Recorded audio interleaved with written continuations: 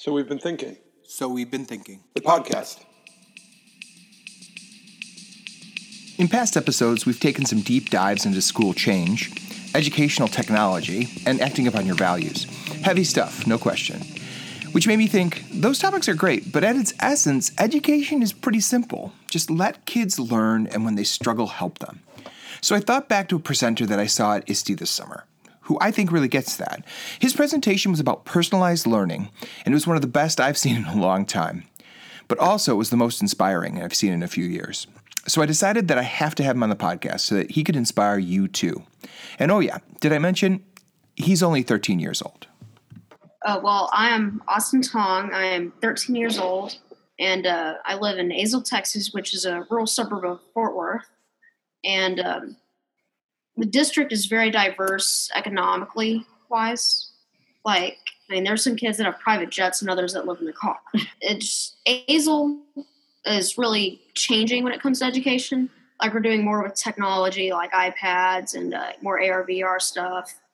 But it's the education itself is becoming more digital. Okay. And again, like AR, VR, it's going to take over one day. But because students will be able to travel or see the Parthenon in Greece, and you could just do all these amazing things eventually in the future with, say, AR, VR. Right. And just so it sounds like you see it as something that's going to provide people with a lot of opportunity, right? Yeah.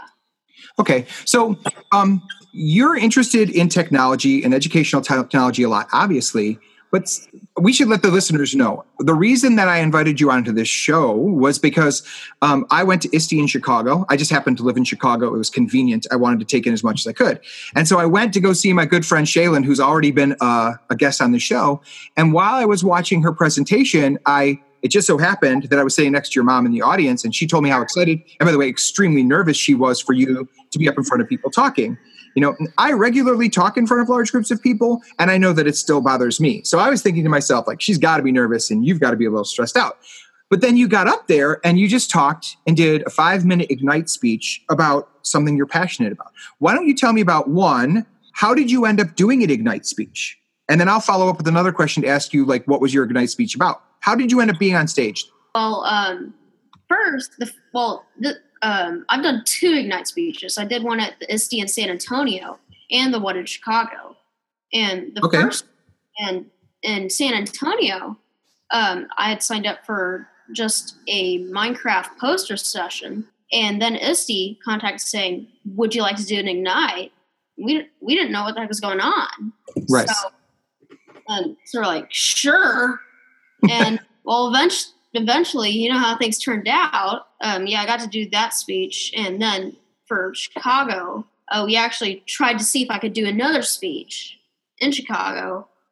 But we were able to. Personalized learning basically made it to where I could do that because of my topic. It's becoming more and more talked about, but I'm trying to basically break it to the people. Yeah. Well, I think I agree with you. Personalized learning is something I care a lot about. And I know that people are talking about it. It's just I've never had anybody talk about it who's that young. And I think it's great because I think that sometimes we as adults think that we should be doing all the talking about what education should be like rather than listening and having people talk about what they really care about. Right. So you put in to do a presentation about Minecraft and they asked you to do an Ignite session, and you did an Ignite session on Minecraft? No, the Ignite session was on personalized learning. Oh, okay. So then that's pretty amazing and awesome. So how did you start to care so much about personalized learning? What made you inspired to speak in front of a room full of adults who spent their whole lives talking about education?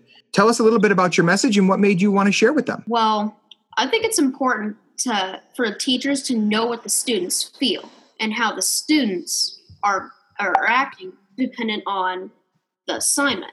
Because personalized learning means that a said kid can enjoy the assignment more. Okay. Where they'll actually try harder and be more engaged in it. Why do you think a kid's going to try harder and be more engaged in a personalized setting?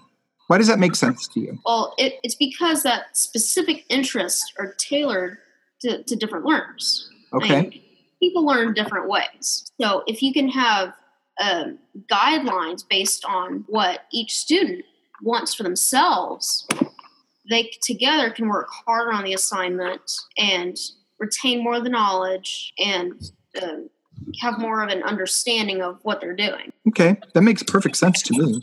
Right. So once you did your presentation, how did people respond to it? They responded pretty positively. Right. And they're saying like, "Oh my gosh, how can this 13-year-old kid do this?" But I'm not going to lie. That's pretty much how my response was. It's the thing. I've taught junior high before, and I've worked a lot with students your age.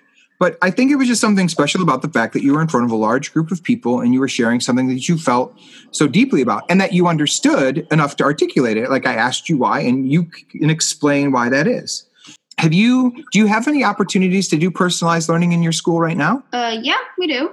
It hasn't gone full blown yet, Sure. but we're on for pretty basic stuff where teachers are giving us different ways to complete assignments. Like, Okay.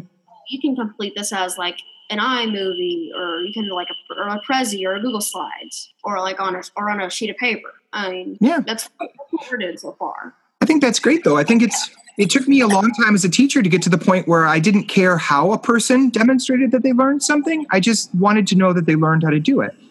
Actually, I have a saying for that I tell my students so that I can give them a choice. At first, I started making certain assignments where they could choose, and then ultimately I started to realize that so long as they could argue with me that what they were going to make showed that they learned, that it was almost a better experience, because then they would sit and argue with me like how they know and why this particular assignment is going to demonstrate. But they also had to think about what do they need to show me and what's the best way. So in a weird way, I think it made my students start thinking about not just the assignment that they were trying to finish, but really what they were trying to share. I think that changed my classroom a lot because I feel like it empowered them to make decisions. Well, and I think I'll jump in here because Austin is in a unique position within our school district where we started partnering with the Schletsky Center when he was in kindergarten. The big movement we had working with them was really looking at what student interests were, really knowing our learners. And so the teachers in our district have really embraced that mindset from the beginning.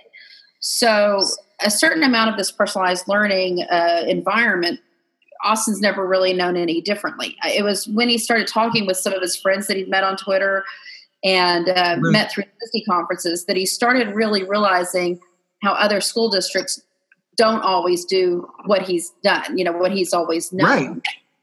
And so having them embrace this idea of what are their interests, how do they want to learn, it's just natural. In fact, before you jumped on this podcast tonight, he's got a project that's due tomorrow and just kind of running through all different ways where he could make that presentation. And the guidelines that the teacher actually put out, there's certain parameters there. There's a structure.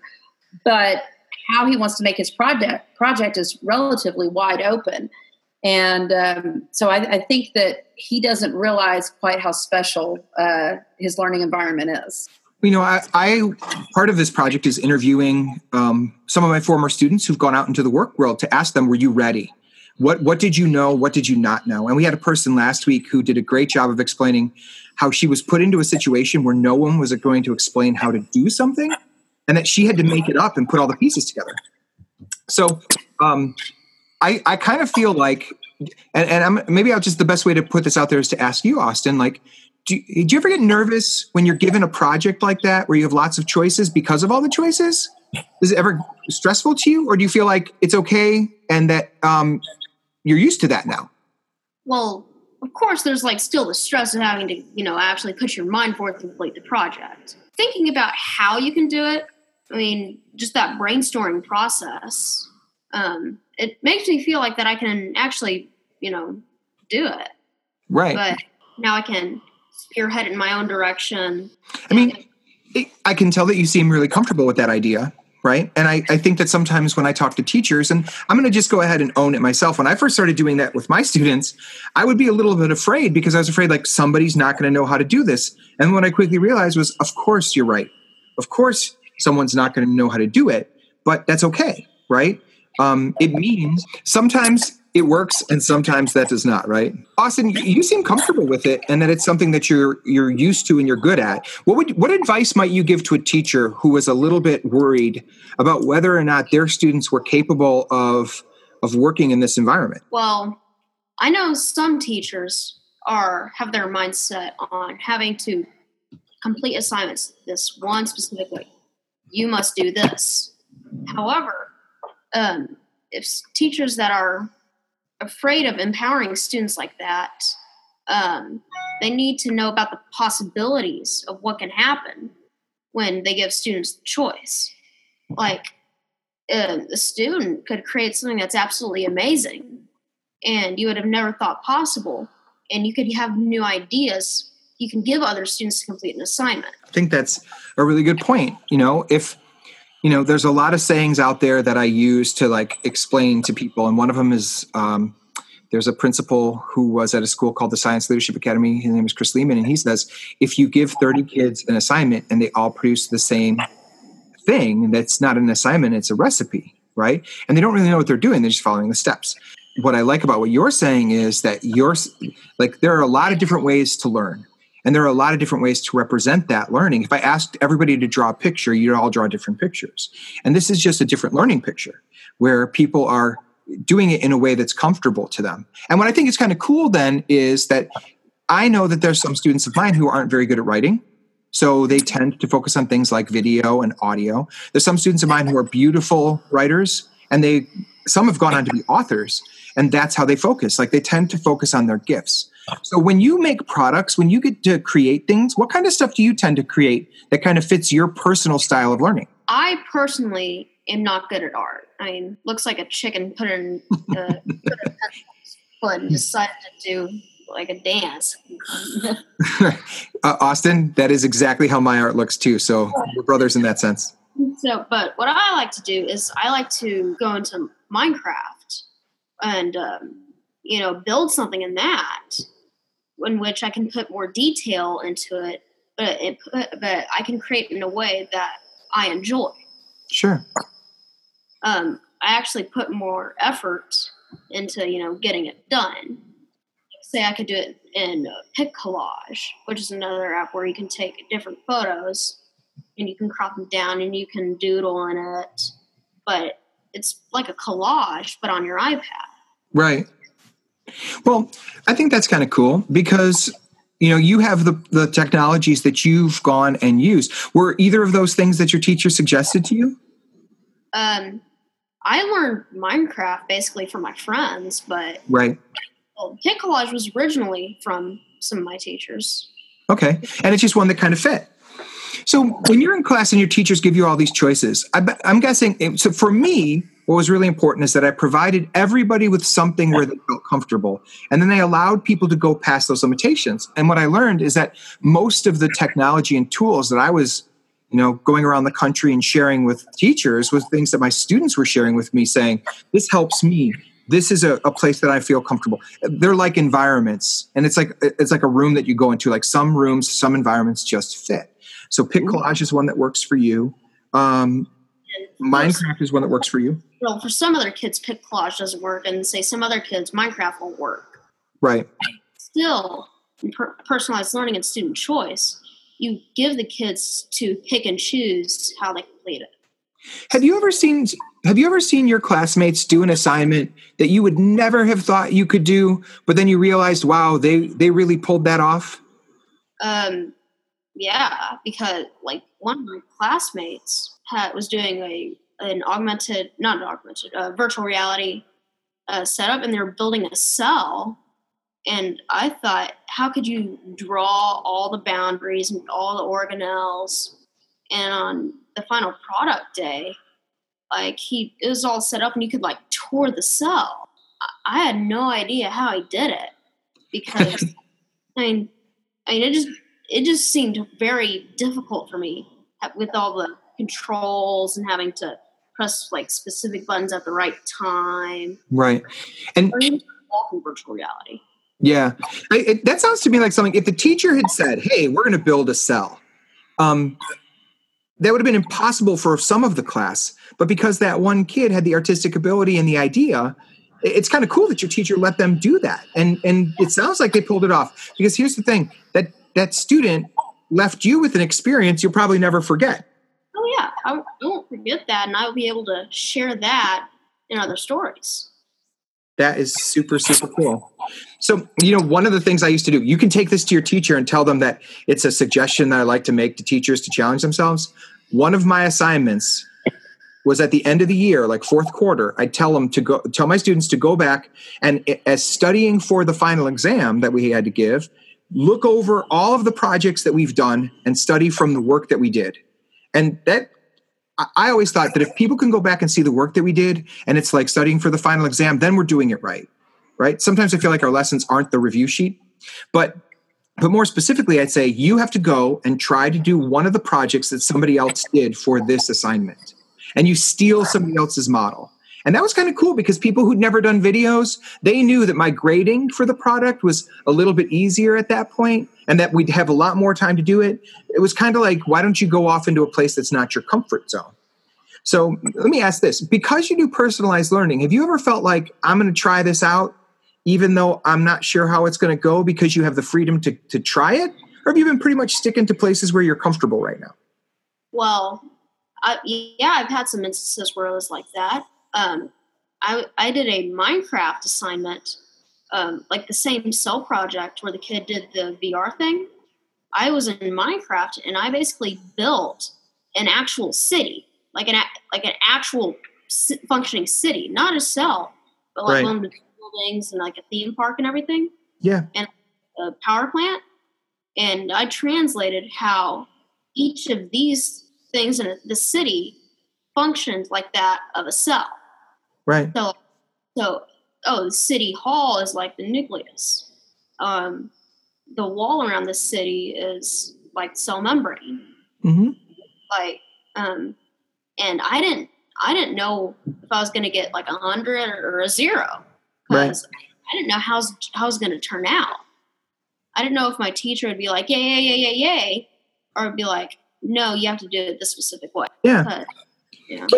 But I think that if you believe in what you're doing, and if you, like, Austin, I don't think there are a lot of people out there who, if you said, I'm an artist and I work in Minecraft, they would want to say, yeah, Minecraft is a perfectly good medium of art. But you've convinced me today that that's very much the case, right?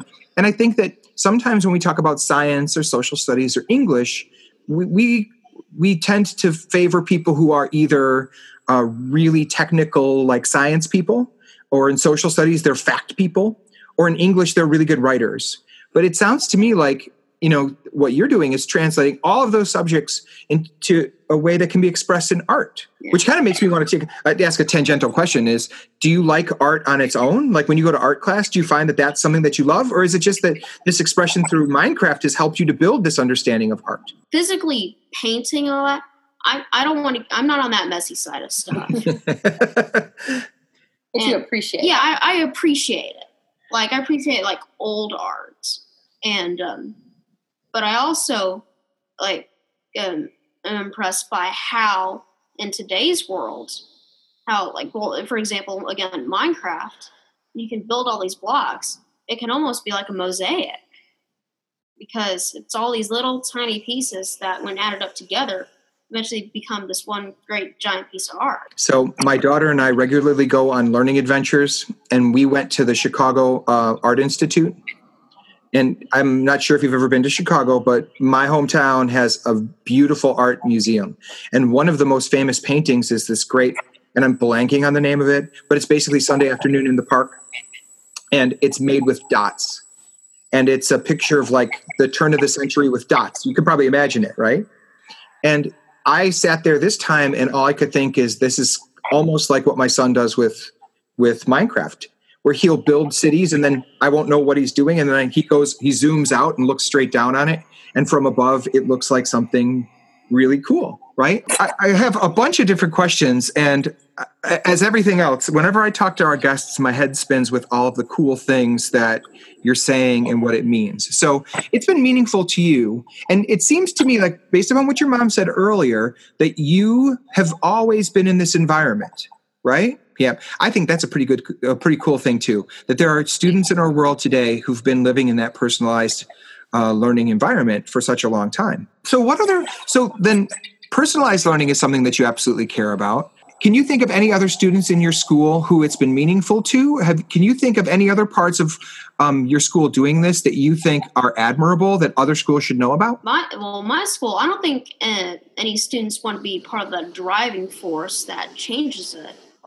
But I think they appreciate the benefits of it, like of how it can be easier in their minds and not feel like a great hurdle.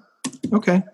A little bit like your STEAM class has done a good job of, as he said earlier, we do have a very diverse student population, and through the personalized learning, it's allowed us to add different pieces to our schools at a fairly rapid pace, such as when makerspaces started becoming kind of a thing. Our schools were definitely at the forefront of adding those in. STEAM classes at multiple levels. They let me come in and teach coding to our kindergartners. And so our kids, even though at home they may not have as many opportunities, we try to expose them to as many things as possible throughout their schooling in our district, to where it really does give them opportunities to find those passions and find areas that they may not have otherwise been exposed to that they can take on in their lives. Well, I definitely can feel that in what you're saying. When you talk about your schoolwork, I have always aspired as a teacher to have my students talk as positively about their schoolwork as you have about yours. There's one thing you just said I kind of want to go back to, though, because you just said it makes the work easier. And I kind of feel like this. When you said that, all I could think is how much time it must have taken to build a cell structure city, right? And I know that when I was in school, the only thing I ever did was draw that city. And I bet you there's a lot of schools across America where they're just drawing a city. But you built an entire Minecraft cell structure city. And that doesn't sound easier to me. It sounds way more involved and a lot more time consuming, but yet somehow you're really positive about it. So what do you think? Would you say that it's easier, or is it just easier work to do? I would say that, it's easier. I mean, when you actually put it like that, when you're comparing it to art, it sounds like it's a lot more harder. Right. But when it actually comes to me with something that I like, and where I can actually basically be almost playing a game, yeah. While playing the game, getting my assignment done. I mean, it's almost like procrastinating, except your procrastination is your assignment. I totally get it. I think when you said that, my first thought was sometimes the difficulty isn't the work. The difficulty is seeing value in the work and bringing yourself to do it, because every human being has choices about how they spend their time and what they do.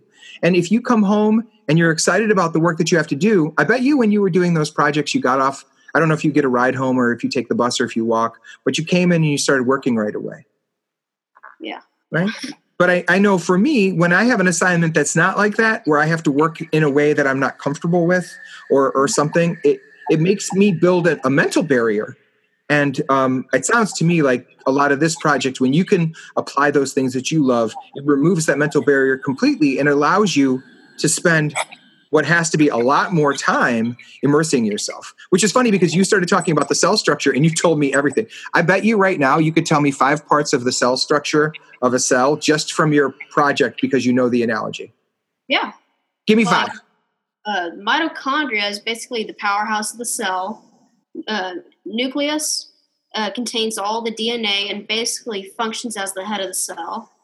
Vacuoles basically provide water and nutrients to the cell. The cell wall is basically like the bodyguards of the cell that don't let anything go in and only essential things in and remove waste. And 4, that's 4? That's 4. You have one more to find. Let's see. Check this out. Ready? Just picture your city. I bet you come up with it. And the cytoplasm in the cell basically holds everything together. You know, Austin, right there at that moment was probably the best thing you could have shown to people? How long ago did you do that project? That was in 7th grade, so last year. So a year ago, you studied the cell and you got the whole thing. That's pretty impressive. So Austin, I think you've done a really good job of representing why it was important to you. And after about 5 minutes of talking to you, I understood completely why ISTE might want you to come and talk again. And thank you, because I think that sometimes we're so worried about how changing up classes is going to affect students that we get a little nervous about trying it. And you've shown me that like there's some really good things that can come from trying out some new things in class. So thank you very much. And thank you to your mom, Amy, also for joining us today and being there. We really appreciate it. It's always good to have both sides of that story. Thank you so very much. So We've Been Thinking is sponsored by the EdTech Teacher Summit. Join EdTech Teacher in Boston November 5th through the 7th, featuring keynote speaker Dr. Diana Howard, whose career focus is on intelligent technologies that must adapt to and function within a human-centered world. For more information or to register for the conference, please go to ettsummit.org.